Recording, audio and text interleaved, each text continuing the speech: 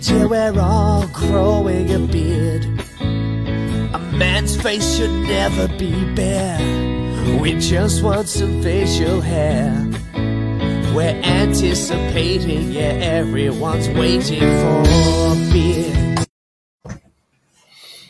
Well, hey, good morning, guys, and welcome to Behind the Beards. Here on Behind the Beards, we pull the curtain back, take a look behind the scenes, and do our best to reveal the things that you need to know about your ministers and your ministry leaders. I'm Josh Fowler, a preaching minister in Baton Rouge, Louisiana. My partner and co-host, Aaron Partlow, in Topeka, Kansas, does some youth ministry up there. And joining us today, we got a special guest, Steve Partlow, no relation. No relation. No relation to me, anyway. Yeah. We're brothers in Christ. That's right. That's exactly right. Steve is an elder at in Oregon City, Oregon. So, Steve, Aaron, man, it's good to have you guys with us. What's going on with you guys today? Oh, just sitting here. Had to get up early. I used to get up at 5 o'clock every morning for almost 35 years, and then I retired in April. So this was getting up early today to get ready for this. But I'm glad to be here. You're 2 hours behind us, right? You're in the Pacific time zone. Yeah.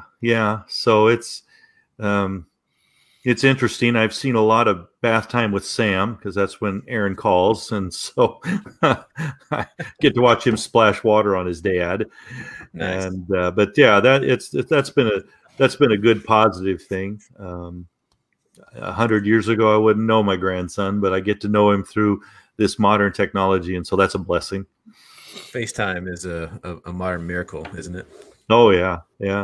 We catch ours from across the world. It's usually about the time we're going to bed. He's eating lunch. Yeah. I think I'll call mom and dad. Yeah. And sometimes we'll catch, it's afternoon for him, but it's 2 a.m. for us. And so it sounds always on. So when you hear that ringtone, it's like, oh, Dustin's calling. So get up in the middle of the night to talk, but get to see their faces. And I can't, military life, I can't imagine how families did it without being able to see. You did it because you made do with what you had, but it's just nice being able to see that face. So. Yep. Aaron, what about you, man? What's new in Topeka? I was just trying to think of what is new in Topeka, and not really anything. We actually just got our Christmas tree up right after the last show. So last week we kind of put it up. So took us a while, but we are now officially decorated for Christmas. Is it a live tree? It is not a live tree. So we have a fake tree, and I love it. So this is great.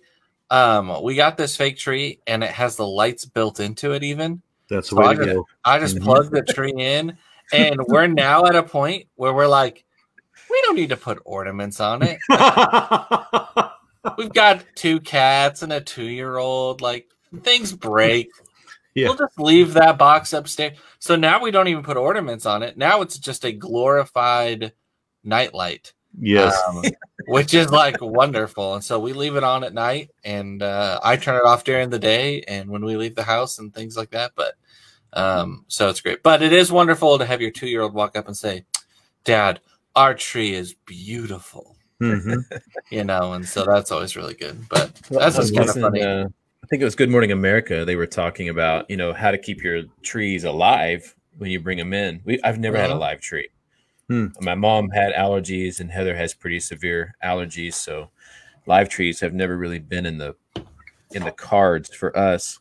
But they were talking, and they're like, well, if you're early putting your tree up, here's how you keep it alive. I'm like, early? My tree's been up for weeks. Right. And here in Louisiana, the cool thing is you don't have to put your tree up until sometime in February, or put it away until Mardi Gras, because they have Mardi Gras decorations that you just change out the Christmas decor for Mardi Gras decor. So you get to keep that tree up for a while. Yeah. I know people used to hang little red hearts on their trees for February. It had the little trees. They just didn't take them down, and then there'd be clovers up there in March, and lazy people. But anyway.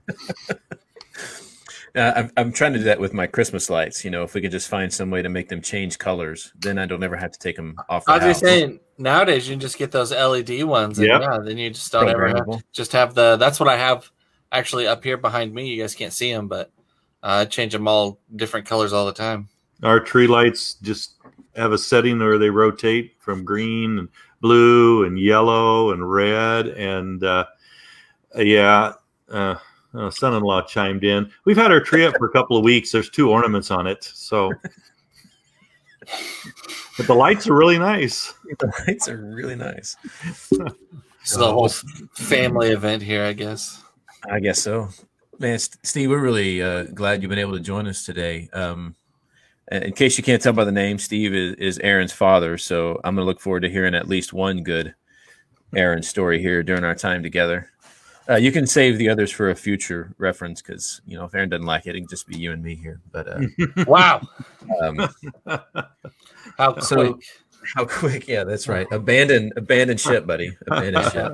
Loses the beard, loses his partner, So just tell us a little bit about yourself before we get rolling and talking about elders and church stuff here. Tell us about yourself, your journey, your life in general. So, well, I mentioned earlier, I just retired after almost 35 years of delivering mail. And one of the things that kept me from ever wanting to go into supervision of any sort are 2 things. One, I really liked what I was doing. I liked meeting the people. I liked the work. I didn't have to bring it home with me. And I'd had a small experience in supervisory position that just wasn't enjoyable. But the other thing, I was really involved with church and the kids' stuff. And so I always had a day off. They were rotating. Early on, I was able to manipulate things around where I could get to ball games and stuff like that. So it was a good job for me, do the same thing every day, very repetitive, but works with my DNA. And so I was just raised, my mother was very involved in the church. In fact, we have a Church of Christ tradition that goes back more than 120 years. On my dad's side, my great-great-great-grandfather and my great-great-grandfather were the first 2 of the first elders in the oldest continuous Church of Christ west of the Mississippi. And from that family has been hundreds of elders and deacons and preachers and missionaries. And on my mom's side, it's the same thing, this long tradition. So I was raised in this tradition. And my mother... There's 4 of us boys, and she wanted 4 preachers. And man, I didn't want to be a preacher. I mean, they study all the time, and you got to get up and talk in front of people. And every Sunday you got to preach, and that didn't sound like fun at all. And and then I heard this sermon from Dick Yady, and name may be familiar. He's the founder of World English Institute. And I think I was baptized when I was 12. So it was right around this time, and he talks about, well, it's really important that we train our young men to want to be preachers, but it's just as important to train our young men to be elders and deacons. We need this kind of leadership within the church. Boy, a light went on in my head, because after all, elders don't study and they never preach, and but it sounded real good, and it got me out of that preaching thing. I didn't have to go to school and be a biblical studies major per se. But I'm very happy. I did go 2 years of college, and I got Bible classes with E.W. McMillan and J.P. Sanders and some other godly men. And that helped. That helped develop me to be an elder, kind of thing. You have to have mentors. I mean, I could list. There's Heston Havens was an elder in a church I grew up, very accessible to young people. There wasn't anybody, first of all, didn't have car insurance through him. He sold State Farm insurance, and so I think with that kind of background, he was just easy to talk to and everything. There was a evangelist named Marvin Pegg, and he was like another spiritual dad. I mentioned Dick 80, and I talked with these people when I was first approached about being an elder, because I was so young. I was probably first approached when I was about 39 or so by my father-in-law, and he, I'm just too young, just too young. And then it came up again, and pulling a little Moses there. Yeah, I can't speak. Well, yeah, nobody wants to listen to me. You were the reason. Young. I thought, and this is why I was thinking. I said, Aaron's not even a Christian yet, and I just felt, at this point, because he was young. I go, well, he would have been 9 years old when I was first approached, and I just thought, boy, that's going to be hard. If that one goes sour, hard. What's that? I said, if that child goes sour, yeah. Well, short eldership. There were people that thought, he's not a Christian, so that means you're not qualified to be an elder, kind of thing. And I didn't quite believe that, but I could see their point. This could be an issue. Mm-hmm. And so, the next time around, it was my father-in-law again. And I looked and I talked with Kayleen about it, my wife, and we prayed about it. And I looked at it and thought, he needs a rest. He needs a rest. And so I contacted some of these men, and Marvin, he said, I talked to him about it. And he goes, what was the life expectancy during, say, the book of Acts of people? And I said, 40 was an old man. He says, exactly. He says, our concept of age is so much different than theirs. I said, just consider that. They said, 2,000 years ago, you're an old man. You've got experience. He says, you've got people to help you. God will watch over you. He said, don't be afraid, kind of thing. And so I accepted, and it was just after my 41st birthday. I'm 62 plus, so 21 years, and I served as a deacon before that. So it's been a long, continuous journey. There, that about filled up one whole show, right? So we can just close out and go. That's right. So this has been Behind the Beards. Aaron, you want to sign us off? It is probably it's that part of church life that is so essential to healthy bodies, to healthy congregations. Mm-hmm. But when it is running properly, it may be the least noticeable aspect of church life. Yeah. I was going to say, for me, it seems like sometimes there's like this veil, and I think that there's this cloud. I don't know if I should say it like my dad or should like Steve, but like my dad said, when he was younger and he was first approached, like, I'm not old enough. I'm not qualified. And it makes me, I say this a lot, and I've said this a lot recently, that the older I get, the more I connect with some of these stories in the Bible.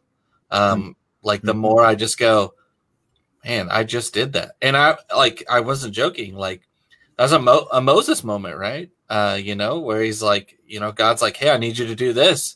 And he's like, well, I'm not qualified for that. And I think we have a lot of people in the church who are qualified to serve as a deacon and to serve in those capacities or to serve as an elder. But there's this mindset, and maybe it's connected to the corporate world. I don't have enough experience for that job. I don't have enough experience. But it's kind of like you said, like you become an elder. You're already if somebody's noticed and approached you, then you're probably already doing. You already have a flock. You already are shepherding, in a sense. I tend to like stay away from qualifications of an elder to qualities of an elder. Again, I think we get into a checklist, and I think that gets us into a corner. And so it's just kind of, I don't know, it just makes me like really think, like when I think about elders and shepherds or pastors and all that kind of mentality, that there's this veil sometimes where we're like, oh, well, I can't approach that. that's too holy. And then we've done the same thing that we do to some of our ministers, which is what we're trying to do here on the show, is kind of reveal like that ministers are humans, that shepherds and elders are humans too. Yeah.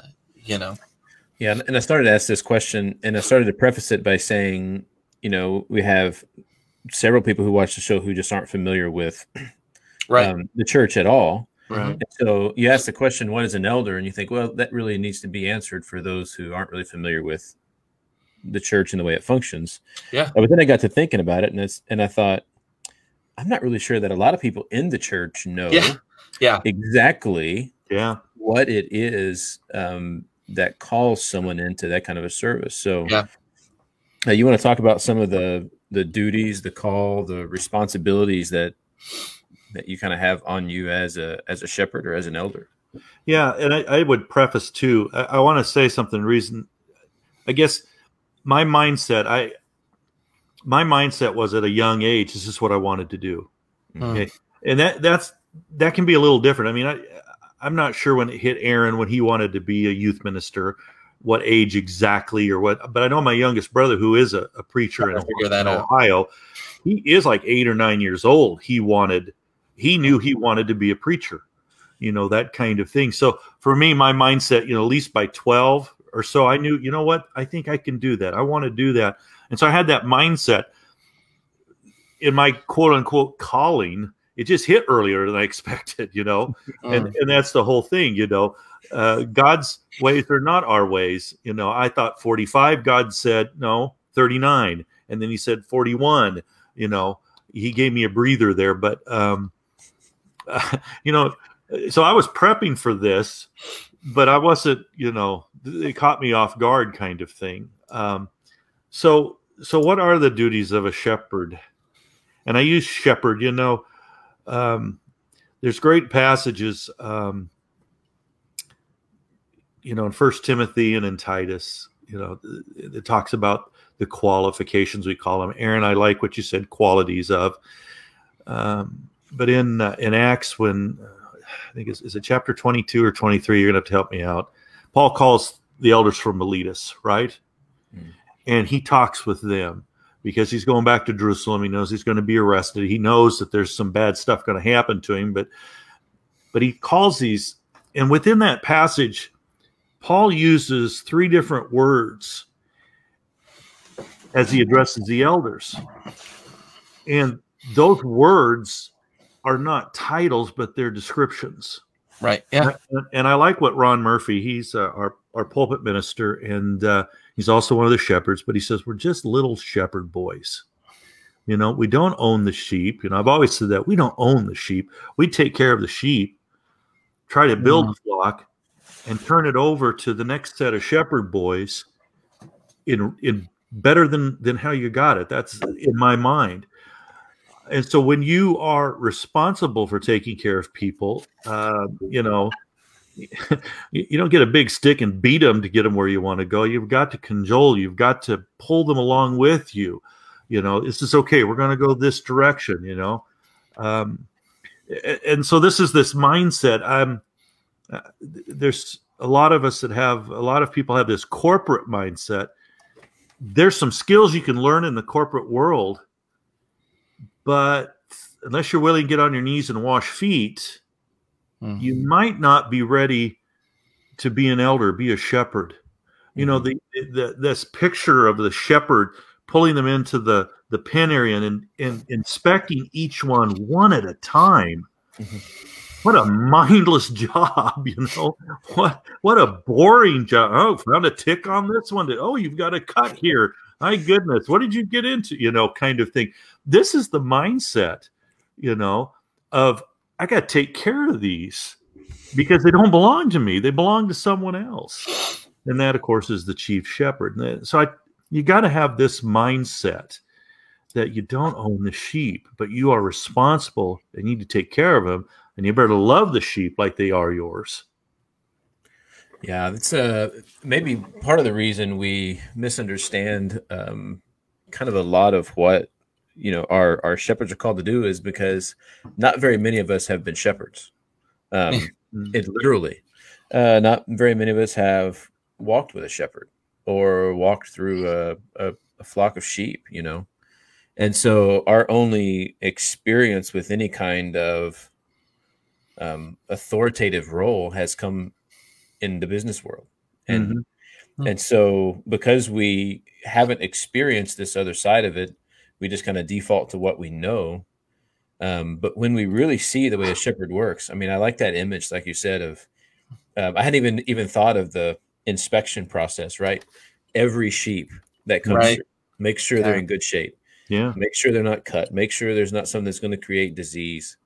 Because that image we have of the good shepherd, you know, he knows his sheep. He calls them all by name. And not only does he call them by name, but they know his voice. And so there's this very intimate relationship between a shepherd and a sheep. Oh, wow. Well, exactly. Well, and when you said that, it made me really I don't know, it was really rich to me, because I was thinking of that inspection process. Like, if there's something wrong, oh, you have a cut. Oh, what did you get into? You know, it's this whole idea of like, you are so valuable to me. Like, and I want to take care of you. And it's, you know, you don't shear your sheep wrong, and you don't do this, you don't mistreat them, you don't, because they're so valuable to you, and you want to take care of them, and you want the best for them. And the more you dwell on that idea, the more you know, it makes me think of a lot of the shepherds that I've worked with, and things like that, where, you know, you see how concerned they are about people in the congregation, and how, you know, their first mindset is, hey, I'm going to go serve them. I'm going to go call them. I'm going to go talk to them. I want to go there. I want to be there. I've been reading this book. I wish I had it up here, called Canoeing Up the Mountain. Mm-hmm. And it's all about this idea of being shepherds and being elders in 2020, and what does it look like, you know, and we're at a place in ministry where, you know, where Lewis and Clark were, you know, they had to get rid of the canoes, you know, that they wasn't going to help them where they were going. You know, there was no river, so there was no reason to carry the canoe. And it talks about that kind of that same idea that they says elders and ministers, your first priority is, if you hear something's wrong or somebody has fault against you, the first thing I do is I set up a meeting. Hey, let's go grab coffee. Let's go grab breakfast. Let's go grab lunch. It's not, well, I'll write them an email and see how they're doing, or I'll send them a text or something. I'm going to go meet them face to face in person and have a conversation with them, because this isn't the corporate world. This is church, and I love them, and I want them to know I care about them, and I'm going to do whatever I can to fix that relationship and to walk alongside them and be there for them. And the only way I can do that is face to face. And it was just like, when I read that, I was like, that is so true.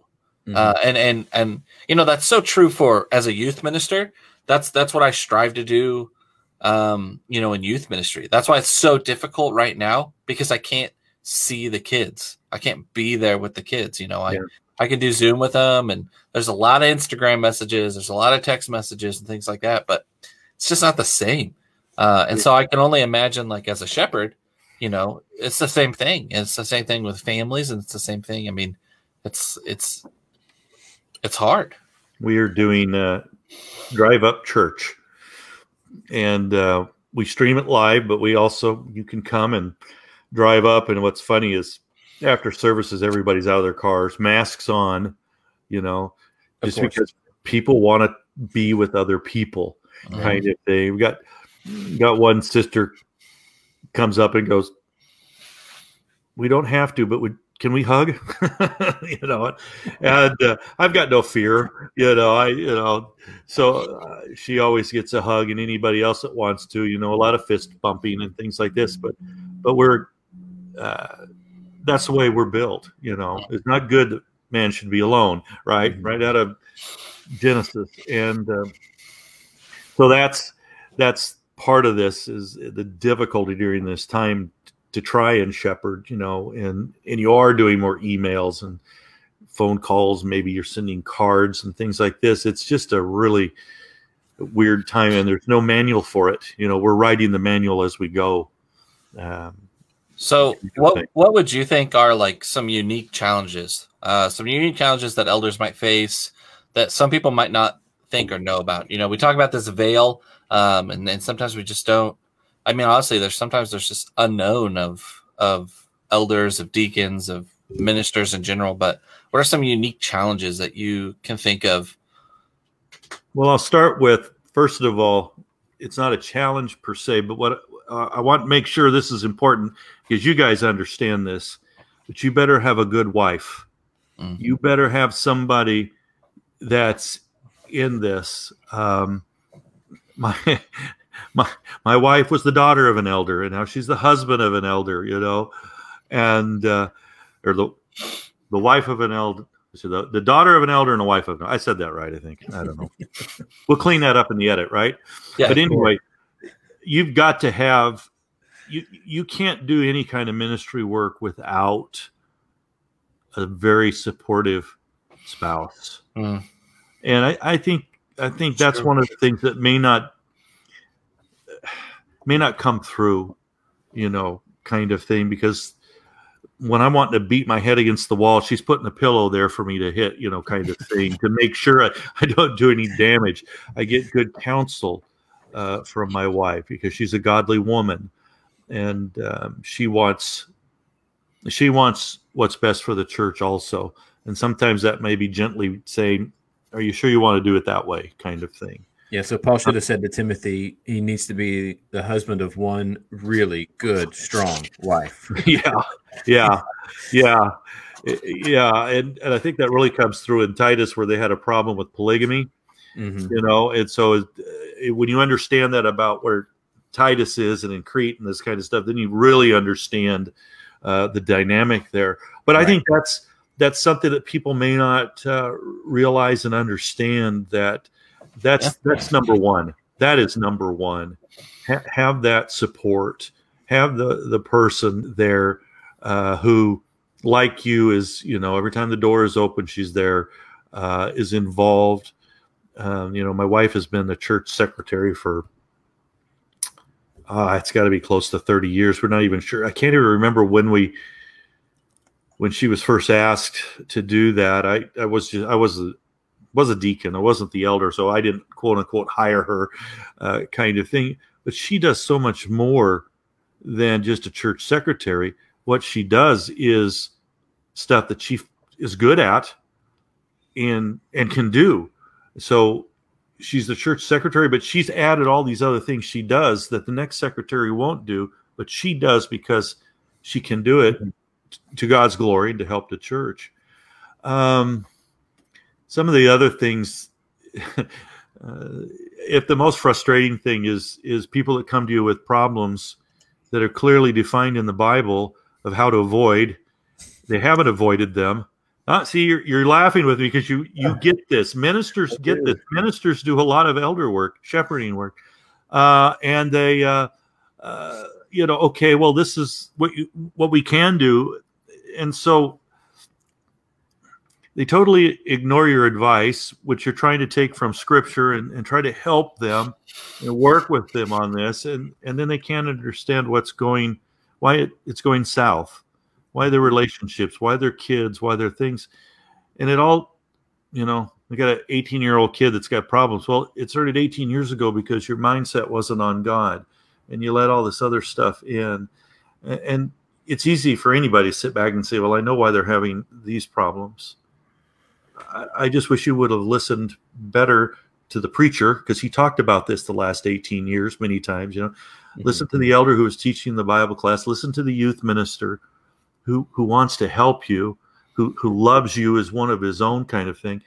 And that's probably the most disappointing thing in ministry is we are suicidal by nature, I think, spiritually.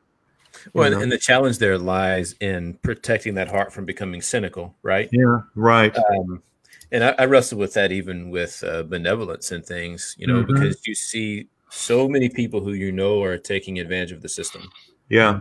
Like the hardest thing in the world is when that next person comes, to not judge them by the last experience I had, but to allow each moment to be fresh mm-hmm. and objective, you know? Yeah, I have a problem with that say, yeah, the second guy gets treated worse than the first guy, and the third guy's got no chance at all, or kind of thing. And it's very disheartening.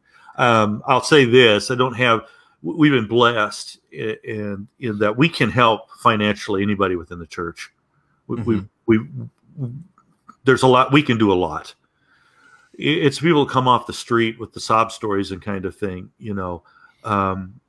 that really they're playing on your Christ-likeness to get something that they're unable or unwilling to work for, kind of thing. So we got some strict guidelines, kind of things, what we'll do and what we won't do, and how we'll help, kind of thing. We'll help with rent. We'll help with your heating or your electric bill, whatever, if you need gasoline, okay, I'll give you a gift card to, Fred Meyer's Kroger so you can get gas in your car, kind of thing. You're not leaving the building with cash in your pocket. You're not, these kind of simple kind of things to kind of try to, I don't know, try to keep it. I want to help. But I'm not an ATM. What I want to help you with, let me help you with your spiritual life. If a tank of gas will help, I'm willing to help there. I want to help there. But really what I want to talk about is what's your relationship with God? If Jesus comes tomorrow, which side of the line are you, a goat or a sheep? That's really my mindset on these things. And it's heartbreaking. It really is heartbreaking. Thank you so much. Thank you so much. Oh, we're going to be here Sunday. I'm going to bring my son. I think he would like the teenager class, and. Yeah, and the I told you so moment, I see that with my kids a lot. It's like, hey, they got finals or we got tests coming up. It's like, when is your statistics test? It's like, oh, it's not till Thursday. It's like, it's Tuesday, right? And Thursday's just 2 days away. I was like, yeah, I'll study tomorrow. And then it's Wednesday night. Have you studied? Yeah, I should probably study. And then on Thursday, I didn't do so well on the test. It's like, yeah, I know, because I've been telling you for a week to study and then finding it really hard to feel sorry for you. But at the same time, I care enough about you that I want you to succeed. And so finding that balance in putting my own ego away and not saying I told you so, and saying, okay, because they know, right? I mean, they know when things haven't gone well, when they haven't followed advice. And so how do you prepare a road forward for reconciliation and improvement as opposed to just looking backwards and recognizing my failure? Right. This is very important for elders that they have families that understand this dynamic, because the dynamic you have with the church is a lot like a relationship you have with a child. Absolutely. I remember Ron mentioned that an older couple, and he's in his 30s and they're in their 60s, wanting advice on the physical aspect of marriage. And he was just blown away by this because, I should be going to you for this advice, because how long you've been married and this kind of stuff. And so this dynamic can be really, it can really blow you away as an elder, to get questions thrown at you from some senior member who should be eating steak and is still sucking on milk, kind of thing, as Paul says. Wow, this blows me away, Steve mentioned something unique about the way Oregon City treats their deacons. Now I'm intrigued. Right. So am I. Well, this is kind of, I think it's the way it's supposed to be honest with you. So I don't call it unique. I don't think anybody does anything because I don't think this is the way the Bible says to, but we're going to do it that way. Well, here the problem's always been, or has been in the past in places, the preacher does the elders' work, right? The elders do the deacons' work, and the deacons don't know what they're doing, what they're supposed to be doing, right? Well, years ago, I got to hear Ruel Lemons speak. He came to Portland and spoke at Columbia Christian College, and I was a deacon at the time, and he said something really important. And Ruel Lemons was the editor of I think it was Gospel Advocate. Gospel Advocate, yeah. Okay. He said the deacon's job is to shovel the coal on the train, and the elder's job is to keep the train on the track. And that really has made an impact on me. as far as this relationship. You know, we have deacons that are responsible for their area. They have to turn in their budget. It's their job to stay within their budget. It's their job to get the job done. It's their job to enlist other members of the church to help them in their area of work. It's the elder's job to oversee. And if the deacon has a problem, he can come to the elders and we'll help you with that problem. But it's not my job to do the deacon's job. It's the deacon's job to do their job and to learn how to delegate, because probably from your pool of deacons eventually will come your elders. Now, I look at ministers as deacons. The word deacon, what it's Greek, just means what? Servant, right? So really, that's why we're all deacons. We're all servants. You know, if but a cup of water kind of thing. We're all servants. But it's important within the church that people understand what their responsibilities are. And so I don't know if that's unique or not. I just try to stay out of their way. I remember I had, with my rotating days off in my career, we had to take a tree down at church, and it was on my day off. And I got there, and the deacon in charge hands me a chainsaw and says, would you, I know you know how to run one of these, would you do this, you know, kind of thing. And I did. It was my job to be in submission to the deacon and deacons in charge of that. And so I you know, chopped up, you know, cut the tree into, you know, sections that we hauled off to a fellow that burned wood in his home for his main source of heat.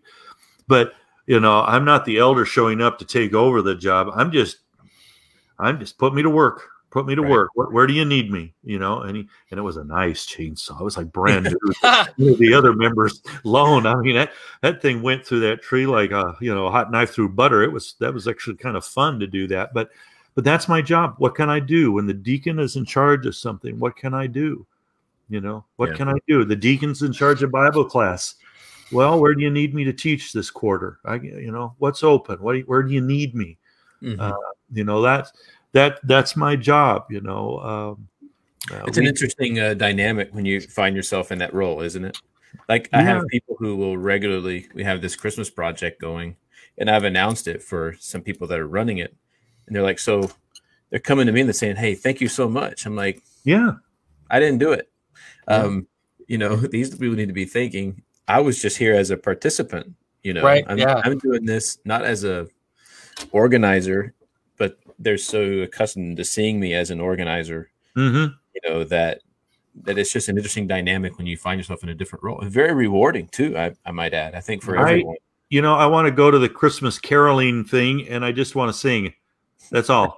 I don't want to pick the music. I don't want to lead the music. I just want to sit in the back and I want to be bass. I just want to sing bass, you know, kind of thing. I don't have to be in charge. That's funny. I really connect with that because we do a like a Thanksgiving. No, I'm thinking we do like a back to school, and one of our deacons and his wife kind of runs that and sets that whole thing up. And I'll tell you what, that's one thing that I've always been like. Sometimes our elders have asked, you know, well, do you guys want to run that as the church staff? You know, and a part of me wants to go, yeah, let me sink my teeth into it. But then I think like, well, you know, it's really nice just to show up to that. I know Scott and Angie are running that event. They've got the food. They're doing the talking up front. They're doing everything. And I get to go and just sit at the table full of teens and do my job, which is to minister, you know, build those relationships, build that community. I don't have to worry about, you know, the programming, you know, so much of ministry ends up becoming programming. Because we think, oh, well, he's the paid guy to do that. And so, you know, it's nice to be able to go and really focus on the core part of your job, of your ministry. And same thing for you, you know, you don't go to take over the event. You go to cut the tree and to shepherd the sheep, you know, and teachable moments, right? Yeah. Did we talk about that on our show? Teachable moments? I think so. I remember when Aaron, he did an internship over at the Southwest Church of Christ, and they have such a neat program there because the property is right next to the high school, and they had all these kids cutting through their property, shortcutting to school. And so they set up a breakfast program. And once a week they feed, I don't remember how many is it, Aaron, a couple hundred kids, something like that. Close to 1,000.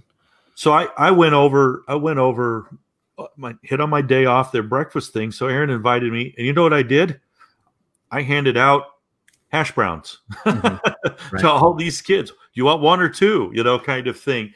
And what was really fun and interesting about it is Aaron, along with the youth minister, and I think there was another minister or two there. It was all the gray hairs for doing the serving. They were out just rotating with the kids, talking with them, ministering and stuff. It's amazing how many kids and their families have been converted. Some of those kids have gone on to OC, who maybe 2 years before it was all secular. I'm going to go to Oregon State. I'm going to go to Oregon. I'm going to go to Portland State, whatever. Now they're going, I want to go to Oklahoma Christian. I want to go to a Christian college or university, kind of thing. And it's just one of those things. But the old timers and the elders, they're just serving the food and letting the ministers do their thing with what they're good at. And that is, I remember there was a guy who came in. He was the first guy to show up, and his entire job was to crack eggs. And he cracked eggs for like 2.5 hours straight. Like that's all he did. He says, Aaron, I want to show you my job. And he grabbed 2 eggs. He says, I've gotten it down where I can do 2 at a time. And he goes, cracks it in a bowl, throws the shells away. And that's all he did the entire time of the breakfast. He stood in the back room, giant metal bowl, and they kept switching it out because they would just make scrambled eggs, and they wanted to make it with real eggs and not the box stuff. And but yeah, that was the breakfast was a unique and amazing ministry that Southwest put on for a long time.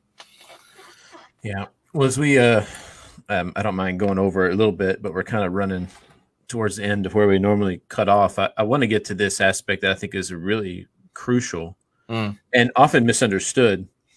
It even took me a considerable amount of time in ministry to really get to appreciate the way elders, not only the way they serve the church, but the way they serve the minister.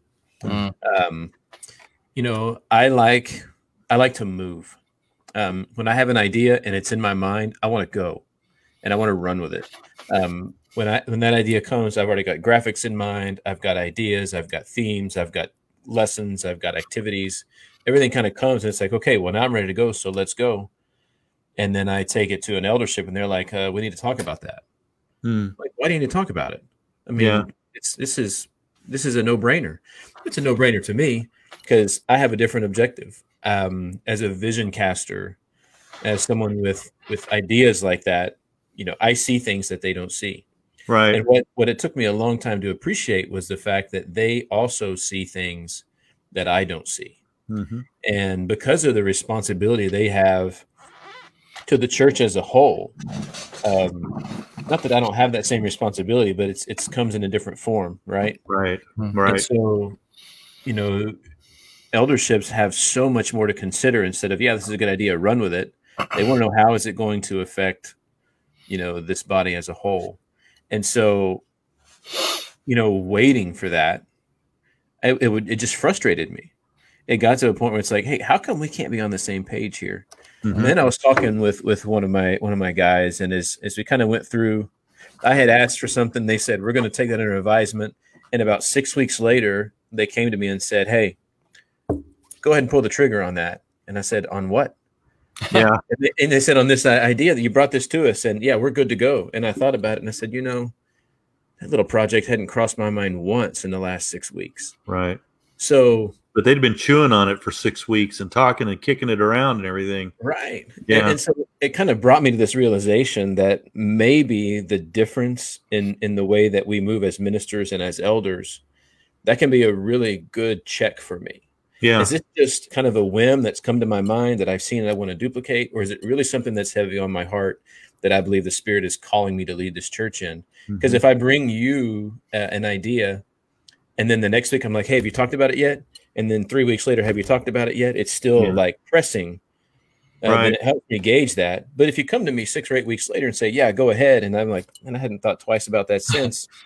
Maybe it's not necessarily as intense as I thought it was. So unique. That's definitely one of those things. There's the old joke about how many elders does it take to change a light bulb?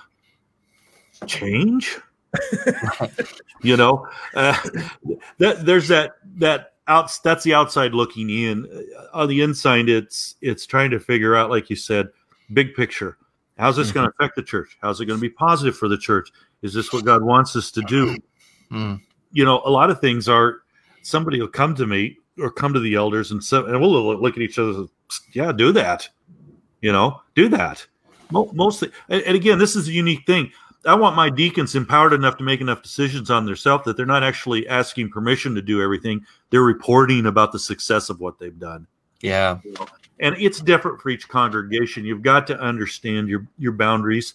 Every church is different. We have the same belief system, we'll put it that way. But how we do it, what we do, and how we get there, oh man, that runs the gambit with how many elders you have and what kind of elders you have and what's their background. And it's just what works in one place doesn't work necessarily in another place. And I'll just say one more thing too. Elders shouldn't get in a room and cast votes on yes or no. How many want to do Josh's program?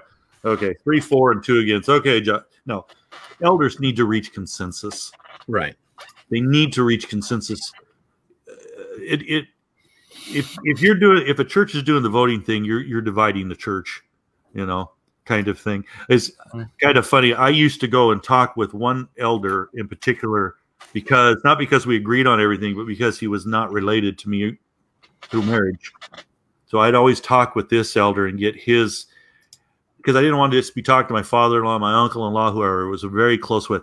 I talked to this guy because he was a little bit difficult to get close to, but I felt that there was this appearance that I wasn't trying to always get my way. So I'd go, well, what do you think of this? I've got this idea, kind of thing. And we'd talk, and he'd grill me, but I needed to be, kind of thing. So, that's just something from a personal aspect, kind of thing.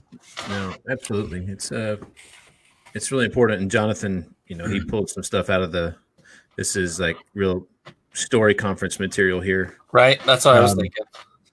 Dreamers need room to dream. And those who ask, how are we going to do that, are important. And then talking about just the importance of both of those being a part of the process, very different parts of the process. But I need people to come in and say, hey, I love your vision. I love your dream. I love your passion. However, have you thought about the logistics? Because most of the time I have not. Because my mindset is we'll get there and I'll figure it out. It's going to work out. And we need those people to come along and say, hey, this is a great idea, but let's pull the reins here just a minute.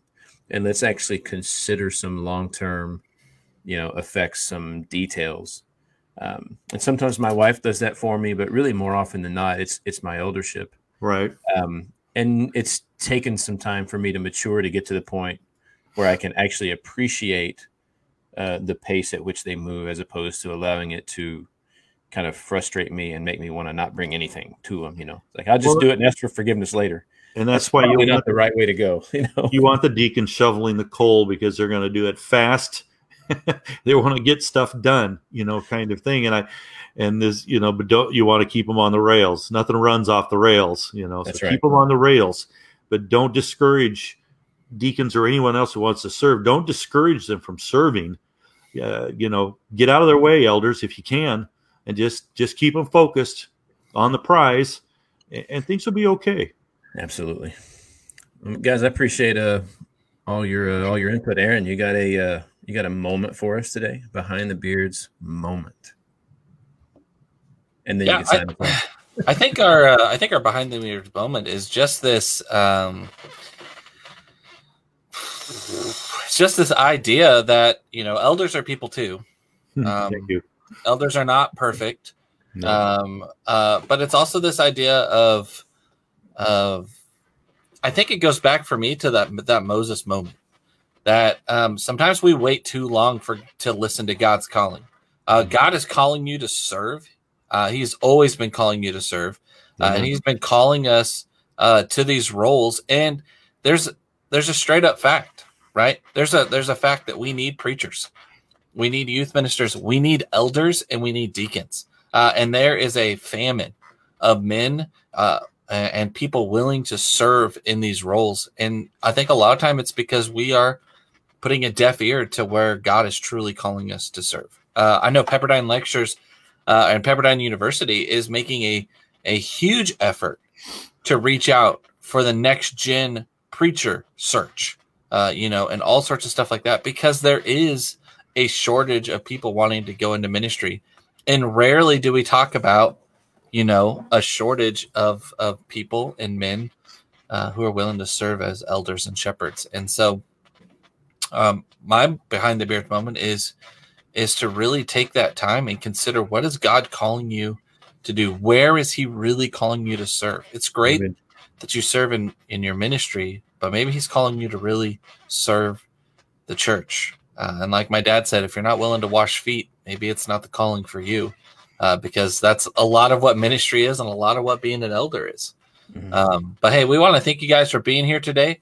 We really do appreciate it. We love you all. If you have any questions or concerns or anything, advice or anything like that, you can email us. You can reach us out on any of our social media. But we're glad that you're here live with us today. And we want to remind you of something really important to us. It's Galatians 6:9. Do not grow weary in doing good. This world is messy. Life is messy. So do something different. Allow Christ to use you and do something good in his name. I'm Aaron. This is Josh and my dad, Steve, joining us today. And we will see you next week on Behind the Beards. Till we're all growing a beard. A man's face should never be bare. We just want some facial hair. We're anticipating, yeah, everyone's waiting for